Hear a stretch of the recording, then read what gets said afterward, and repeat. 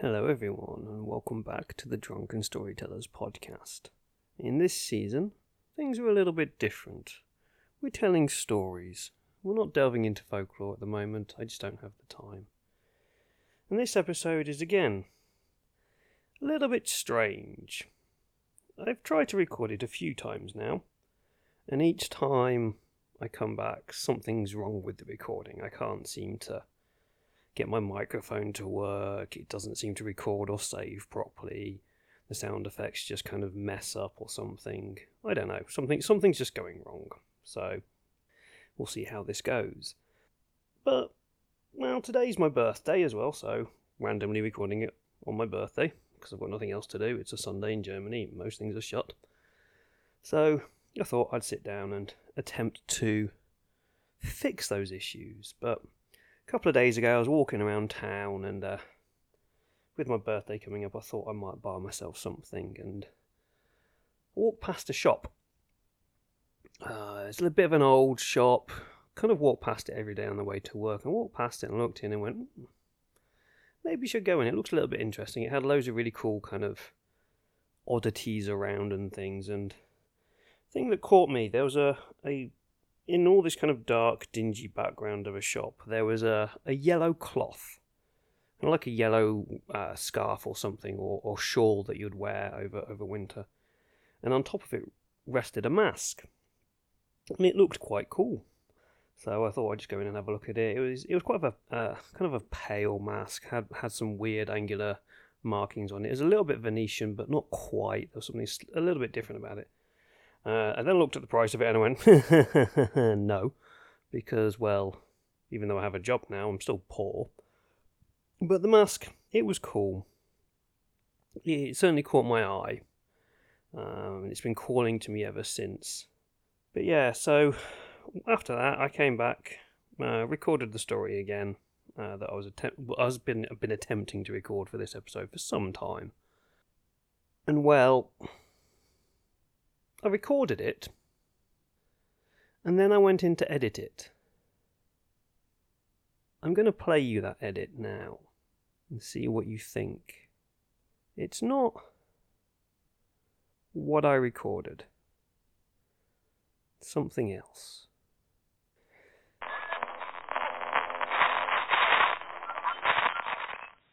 You, sir, should unmask.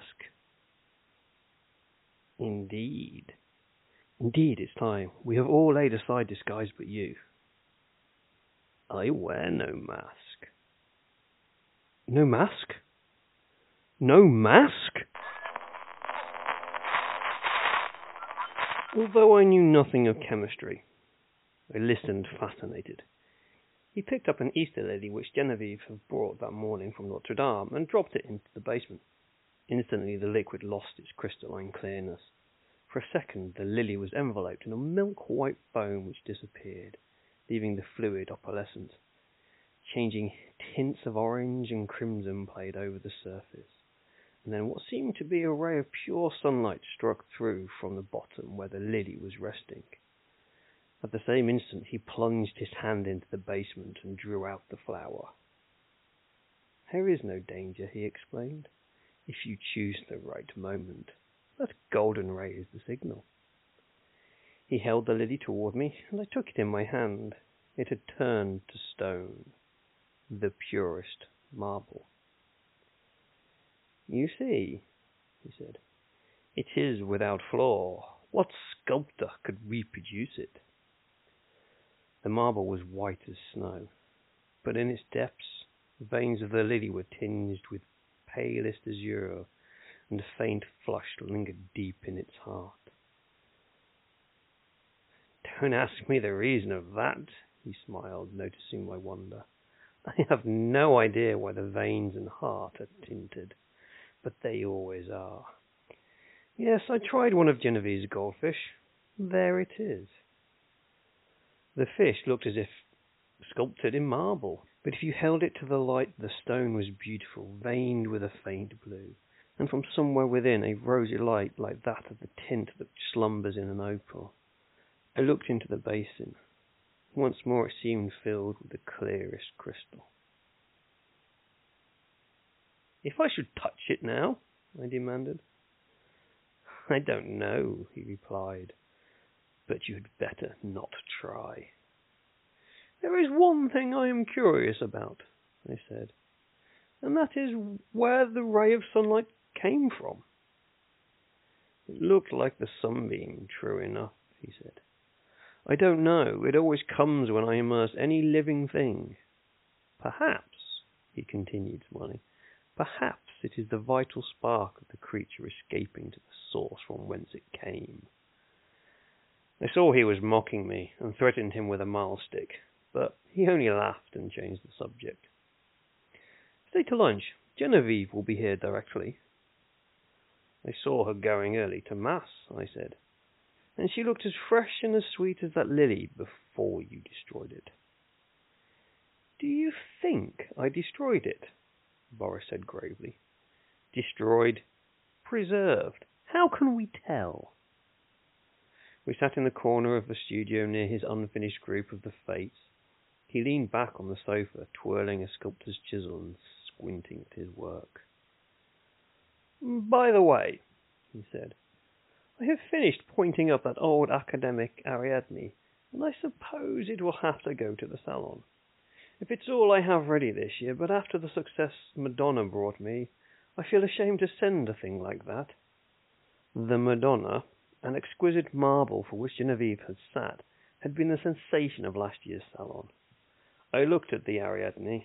It was a magnificent piece of technical work, but I agreed with Boris that the world would expect something better of him than that.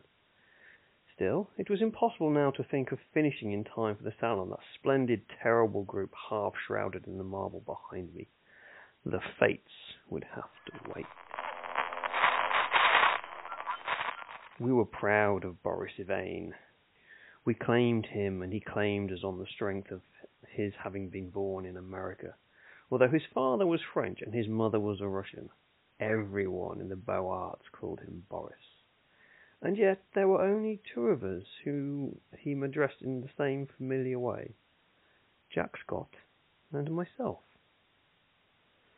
Perhaps my being in love with Genevieve had something to do with his affection for me. Not that I had ever been acknowledged between us, but after all was settled, and she had told me with her tears in her eyes that it was Boris whom she loved, I went over to his house and congratulated him. The perfect cordiality of that interview did not deceive either of us.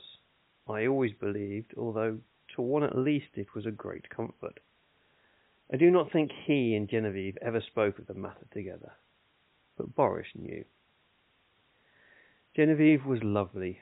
The Madonna-like purity of her face might have been inspired by the Sanctus in Graunud's Mass, but I was always glad when she changed that mood for what we would call her April manoeuvres. She was often as variable as an April day. In the morning, grave, dignified and sweet. At noon, nothing capricious. At evening, whatever one least expected. I preferred her so rather than in that Madonna-like tranquillity which stirred the depths of my heart. I was dreaming of Genevieve when he spoke again. What do you think of my discovery, Alec? I think it wonderful. I shall make no use of it, you know, beyond satisfying my own curiosity, so as may be, and the secret will die with me. It would rather be a blow to sculpture, would it not? We painters lose more than we ever gain by photography. Boris nodded, playing with the edge of the chisel. This new vicious discovery would corrupt the world of art. No, I shall never confine the secret to anyone, he said slowly. It would be hard to find anyone less informed about such phenomena than myself, but of course I had heard of mineral springs so saturated with silica that the leaves and twigs which fell into them were turned to stone after a time. I dimly comprehended the process, how the silica replaced the vegetable matter atom by atom, and the result was a duplicate of the object in stone. This, I confess, had never interested me greatly, as for the ancient fossils thus produced, they disgusted me. Boris, it appeared, feeling curiosity instead of repugnance, had investigated the subject and had accidentally stumbled upon a solution which, attacking the immersed object with a ferocity unheard of, in a second did the work of years. This was all I could make out of the strange story he had just been telling me. He spoke again after a long silence. I am almost frightened when I think what I have found. Scientists would go mad over the discovery. It was so simple, too. It discovered itself. When I think of that formula and that new element precipitated in metallic scales... What new element? Oh, I haven't thought of naming it, and I don't believe I ever shall. There are enough precious metals now in the world to cut throats over. I pricked up my ears. Have you struck gold, Boris? No. Better. But see here, Alec, he laughed, starting up. You and I have all we need in this world. Ah, how sinister and covetous you look already. I laughed too, and told him I was devoured by the desire for gold, and we had better talk of something else. So when Genevieve came in shortly, we had turned our backs on alchemy. Genevieve was dressed in silvery grey from head to foot. The light glinted along the soft curves of her fair hair as she turned her cheek to Boris. Then she saw me and returned my greeting. She had never before failed to blow me a kiss from the lips of her white fingers, and I promptly complained of omission. She smiled and held out her hand, which dropped almost before it had touched mine. Then she said, looking at Boris, "We must ask Alex to stay for luncheon." This was something new. She had always asked me herself until today.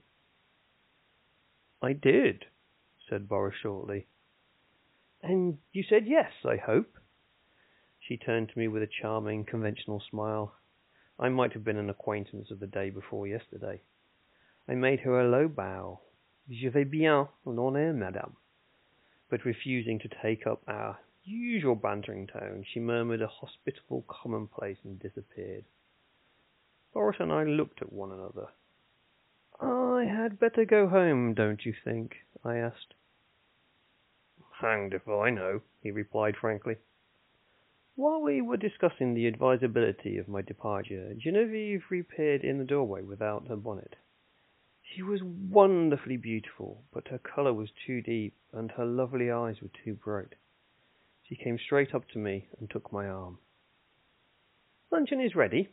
Was I cross, Alec? I thought I had a headache, but I haven't. Come here, Boris." And she slipped her arm through his. "Alec knows that after you there is no one in the world whom I like as well as I like him. So if he sometimes feels snubbed, it won't hurt him." "Ah, bonjour," I cried. "Who says there are no thunderstorms in April?" "Are you ready?" chanted Boris. "Aye, ready." And arm in arm we raced into the dining room, scandalizing the servants. After all, we were not so much to blame. Genevieve was 18, Boris was 23, and I not quite 21.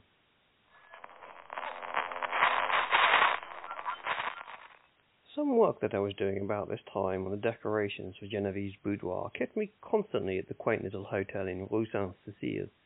Boris and I in those days laboured hard, but as we pleased, which was fitfully, and we all three, with Jack Scott, idled a great deal together.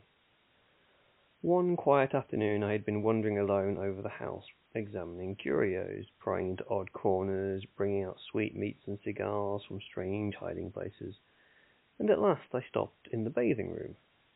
Boris, all over clay, stood there washing his hands. The room was built of rose-coloured marble excepting the floor, which was tessellated in rose and grey.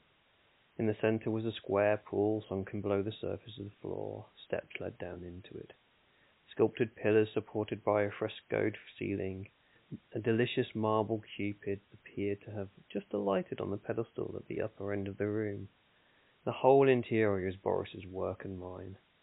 Boris, in his working clothes of white canvas, scraped the traces of clay and red moulding wax from his handsome hands, and coquetted over to the shoulder with Cupid. "I see you," he insisted. "Don't try to look the other way and pretend not to see me. You know who made you, you little humbug." It was always my role to interpret Cupid's sentiments in these conversations, and when turn came I responded in such a manner that Boris seized my arm and dragged me towards the pool, declaring he would duck me. Next instant he dropped my arm and turned pale. "Good God!" he said. "I forgot the pool is full of the solution." I shivered a little and dryly advised him to remember better where he had stored the precious liquid. "In heaven's name, why do you keep a small lake of that gruesome stuff here, of all places?" I asked. "I want to experiment on something large," he replied. "On me, for instance?" That came too close for jesting, but I do want to watch the action of the solution on a more highly organized living body. There is that big white rabbit," he said, following me into the studio. Jack Scott, wearing a paint-stained jacket, came wandering in, appropriated all the oriental sweetmeats he could lay his hands on, looted the cigarette case, and finally he and Boris disappeared together to visit the Luxembourg Gallery, where a new silver bronze by Rodin and a landscape of Monet's were claiming the exclusive attention of artistic France. I went back to the studio and resumed my work. It was a Renaissance screen, which Boris wanted me to paint for Genevieve's boudoir, but the small boy, who was unwillingly dawdling through a series of poses for it, today refused all bribes to be good, and inside of 5 minutes I had as many different outlines of the little beggar. "Are you posing, or are you executing a song and dance, my friend?" I inquired. "Whichever monsieur pleases," he replied with an angelic grin.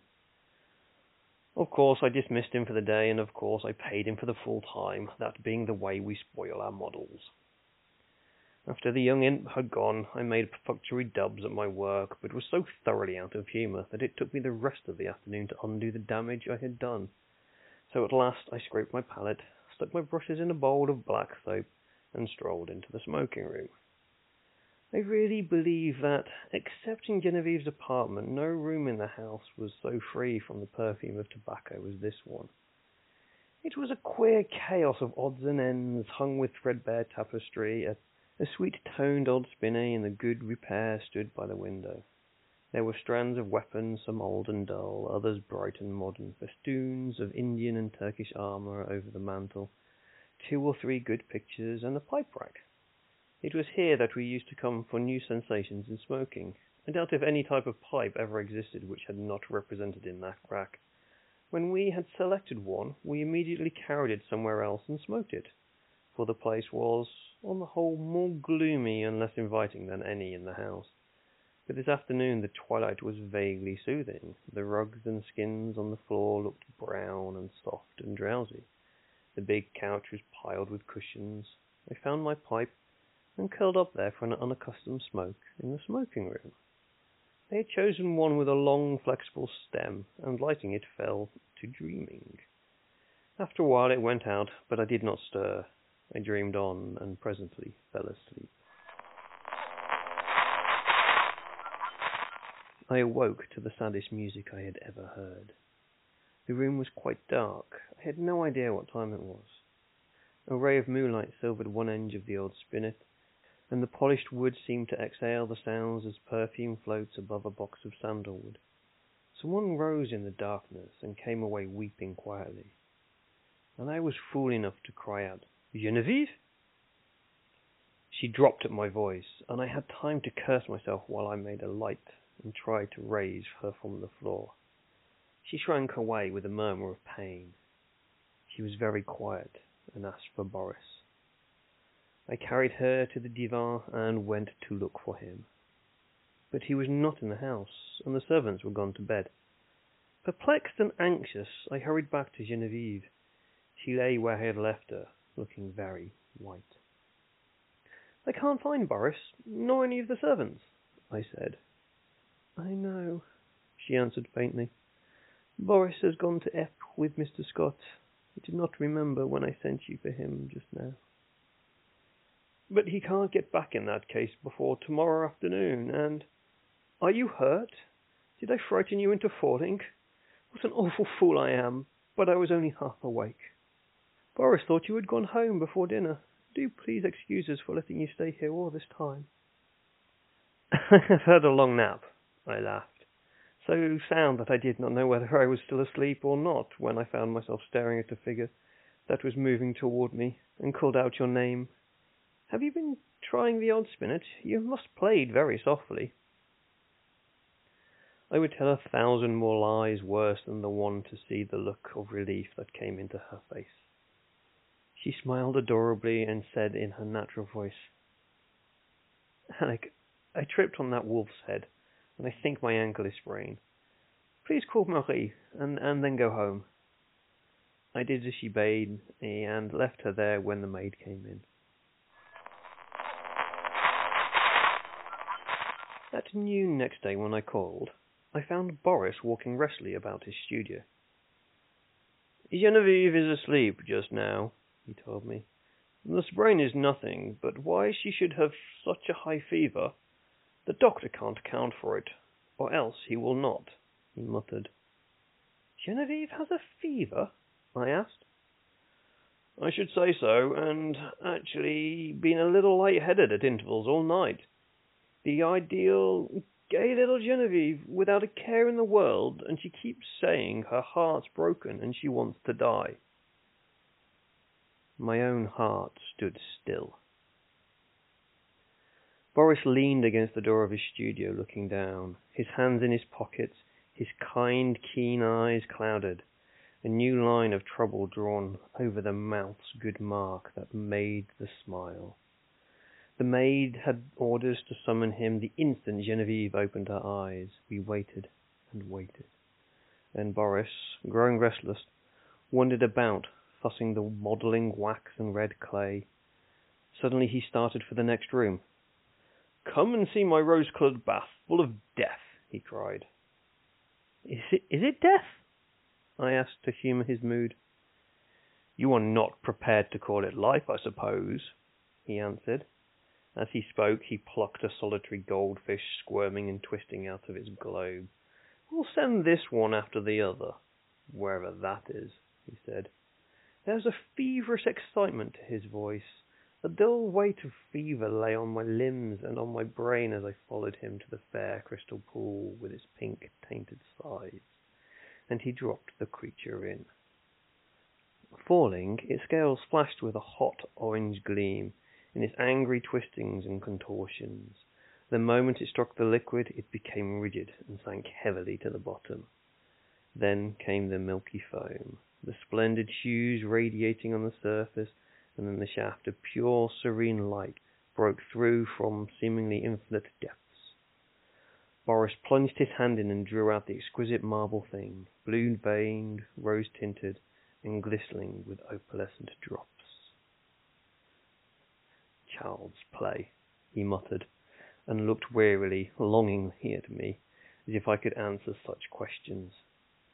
But Jack Scott came in and entered into the game, as he called it, with a jaw.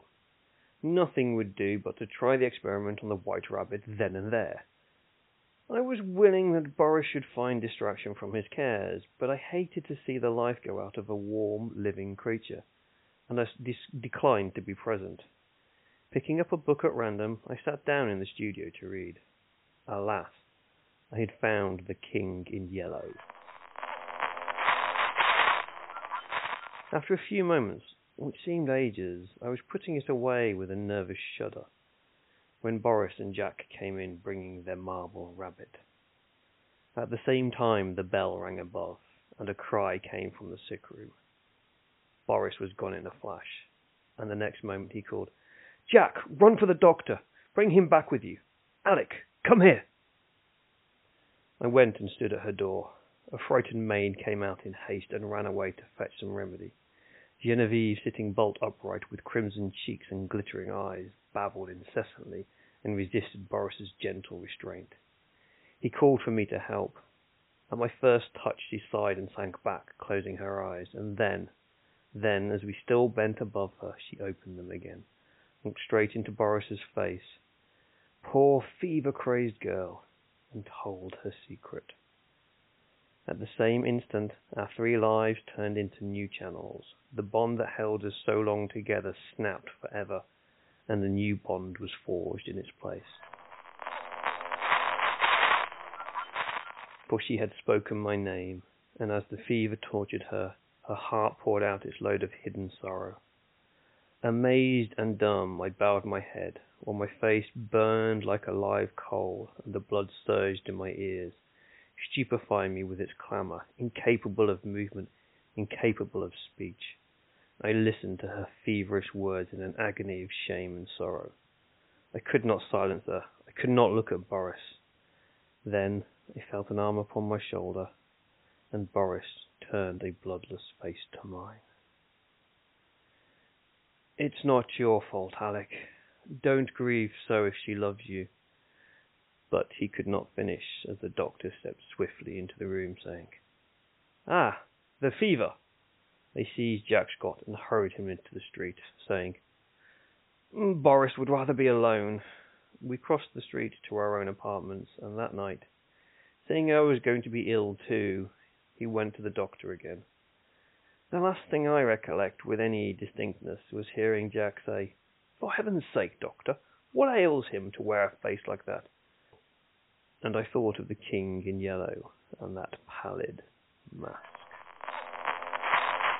I was very ill with the strain of 2 years which I had endured since that fatal May morning when Genevieve murmured, "I love you, but I think I love Boris best," told on me at last.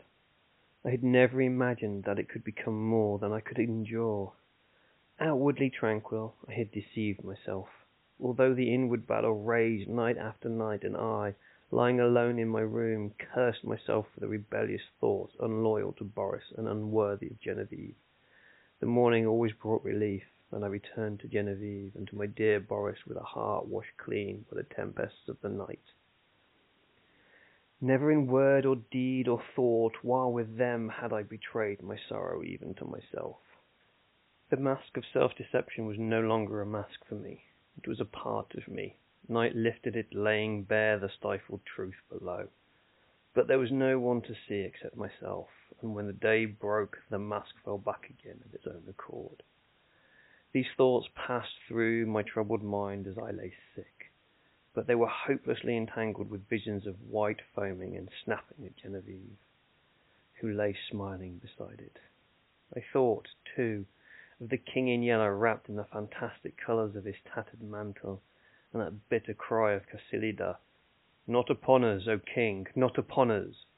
Feverishly I struggled to put it from me, but I saw the lake of Hali, thin and blank without a ripple or wind to stir it, and I saw the towers of Carcosa behind the moon, Aldebaran, the Hyades, Allah, Hastur, gilded through the cloud rifts which fluttered and flapped as they passed like the scalloped tatters of the King in Yellow. Among all of these, one sane thought persisted. It never wavered, no matter what else was going on in my disordered mind, that my chief reason for existing was to meet some requirement of Boris and Genevieve.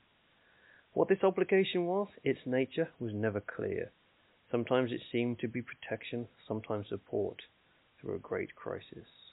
Whatever it seemed to be for the time, its weight rested only on me, and I was never so ill or so weak that I did not respond with my whole soul. There were always crowds of faces about me, mostly strange, but a few I recognized, Boris among them. Afterwards they told me that this could not have been, but I know that once at least he bent over me. It was only a touch, a faint echo of his voice, then the cloud settled back on my senses and I lost him. But he did stand there and bend over me, once at least. At last one morning I awoke to find the sunlight falling across my bed and Jack Scott reading beside me. I had not strength enough to speak aloud, neither could I think, much less remember, but I could smile feebly, as Jack's eyes met mine, and when he jumped up and asked eagerly if I wanted anything, I could whisper, "Yes, Boris." Jack moved to the head of my bed and leaned down to arrange my pillow. I did not see his face, but he answered heartily, "You must wait, Alec. You are too weak to see even Boris." I waited, and I grew strong. In a few days I was able to see whom I would, but meanwhile I had thought and remembered.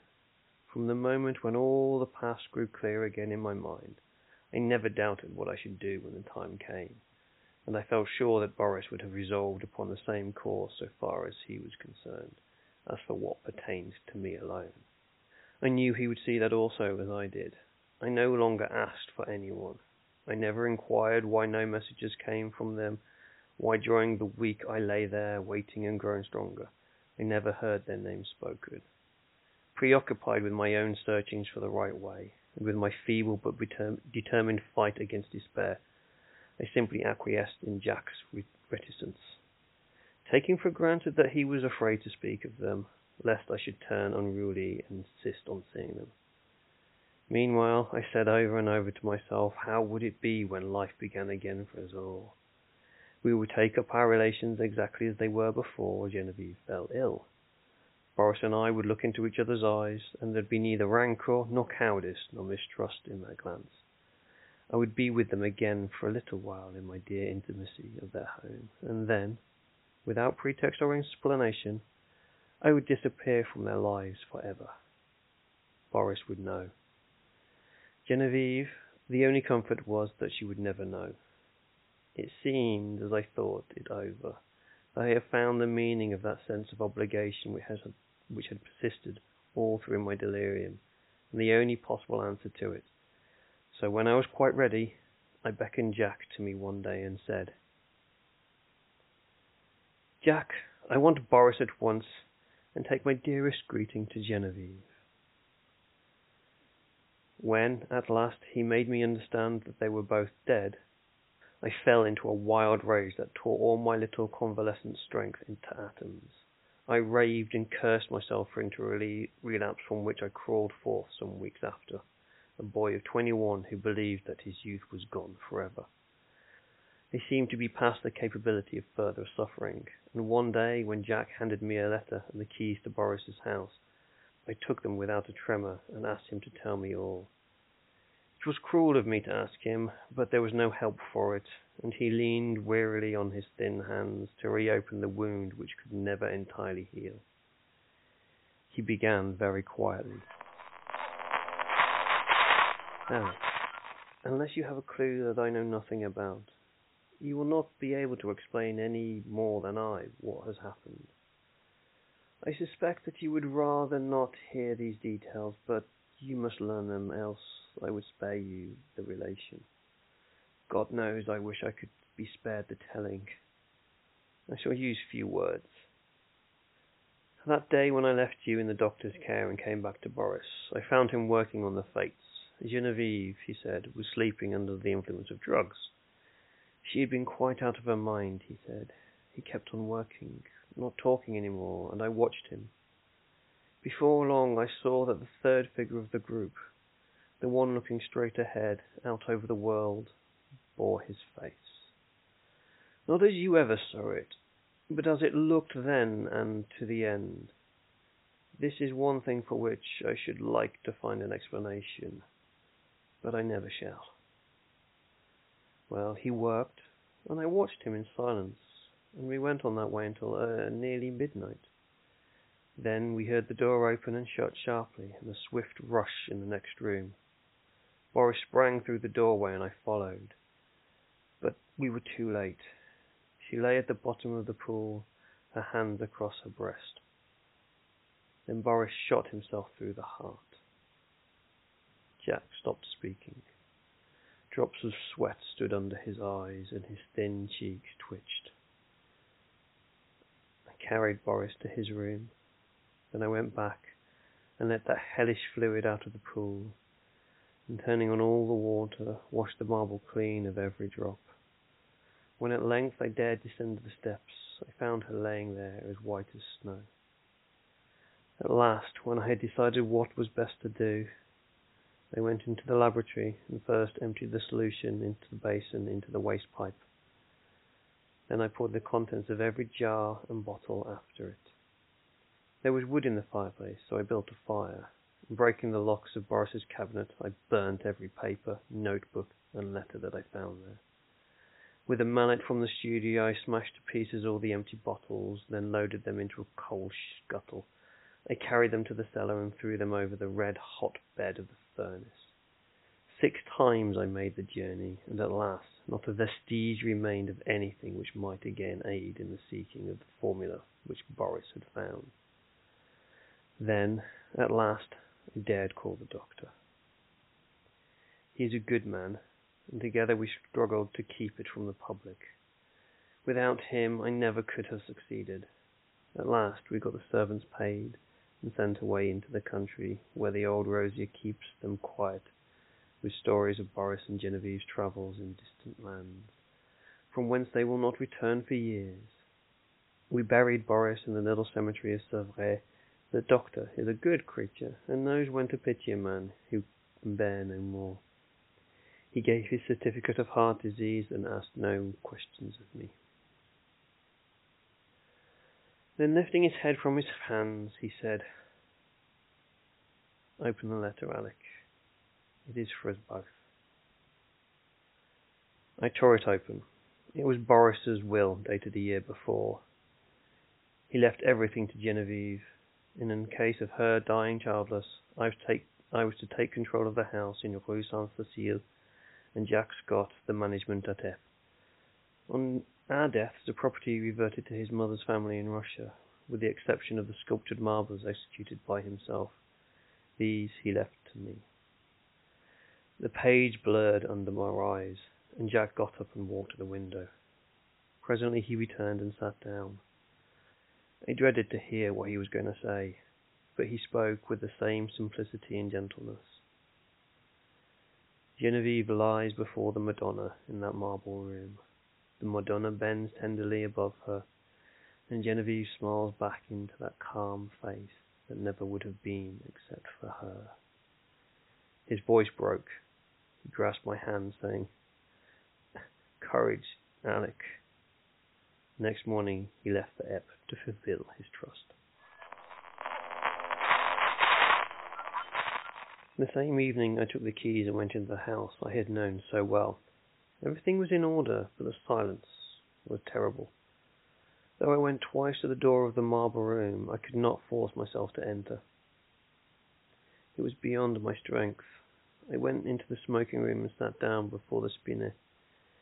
A small lace handkerchief lay on the keys, and I turned away, choking. It was plain I could not stay, so I locked every door, every window, and the 3 front and back gates, and went away. Next morning Alcide packed my Vasile, and leaving him in charge of my apartments, I took the Orient Express for Constantinople.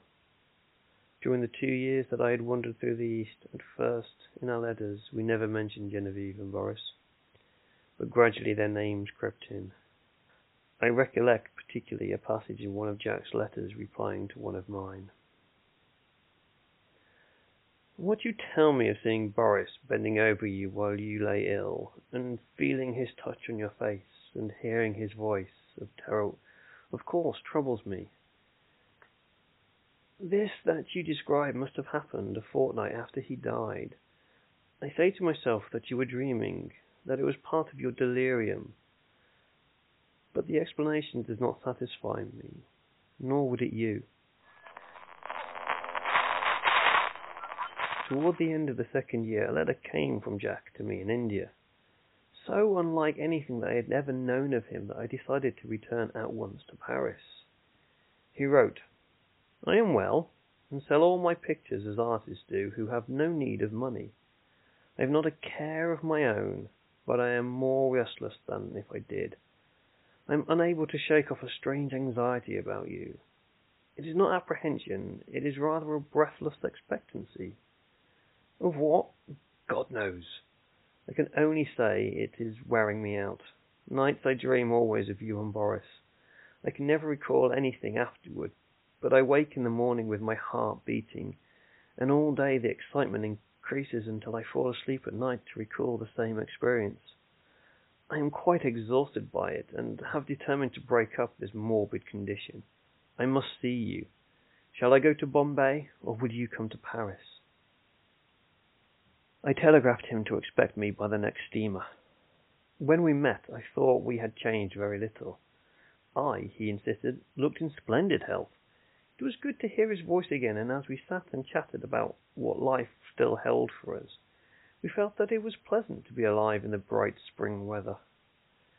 We stayed in Paris together a week, and then I went a week to Epte with him. But first of all, we went to the cemetery at S3E3, where Boris lay. "Shall we place the Fates in the little grove above him?" Jack asked. And I answered, "I think only the Madonna should watch over Boris's grave." But Jack was none the better for my homecoming. The dreams of which he could not retain even the least definite outline continued, but he said that at times the sense of the breathless expectancy was suffocating.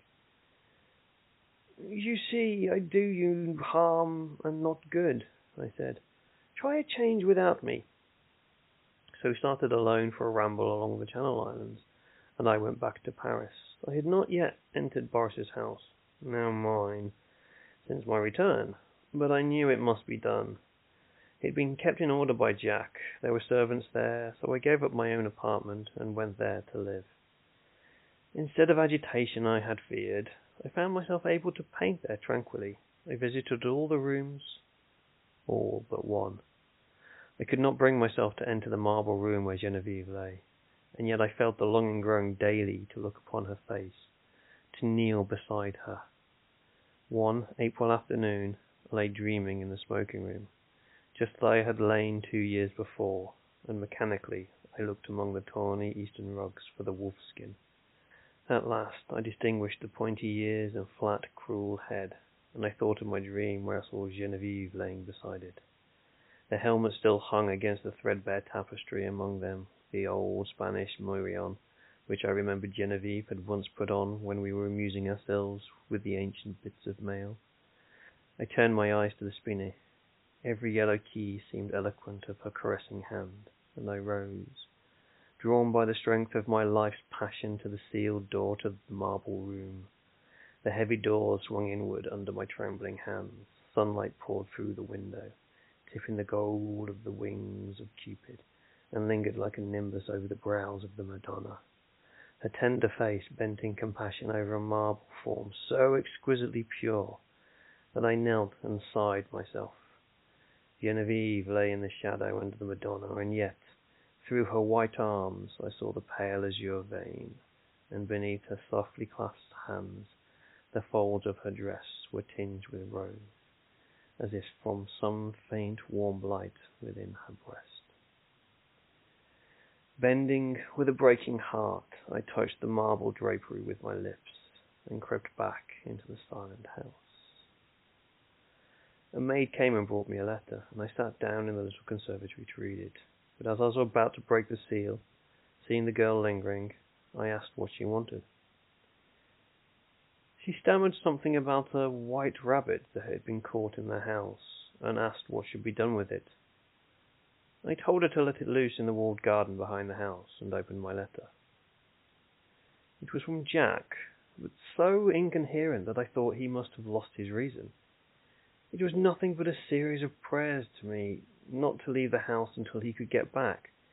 He could not tell me why. There were the dreams, he said. He could explain nothing, but he was sure that I must not leave the house in Rue Saint-Facile. As I finished reading, I raised my eyes and saw the same maidservant standing in the doorway, holding a glass dish in which 2 goldfish were swimming. "Put them back in the tank and tell me what you mean by interrupting me," I said. With a half-suppressed whimper, she emptied the water and the fish into an aquarium at the end of the conservatory, and turning to me asked my permission to leave my service. She said people were playing tricks on her, evidently with the design of getting her into trouble. The marble rabbit had been stolen, and a live one had been brought into the house. 2 beautiful marble fish were gone, and she had just found these common live things flopping on the dining room floor. I reassured her and sent her away, saying I would look about myself. I went into the studio. There was nothing there but my canvases and some casts. Except the marble of the Easter lily, I saw it on the table across the room. Then I strode angrily over to it, but the flower I lifted from the table was fresh and fragile and filled the air with perfume. Then suddenly I comprehended. and sprang through the hallway to the marble room. The doors flew open, the sunlight streamed into my face, and through it, in the heavenly glory, the Madonna smiled, as Genevieve lifted her flushed face from the marble couch and opened her sleepy eyes. All hail the King in Yellow. I am in your minds, and I will play Welcome to My World.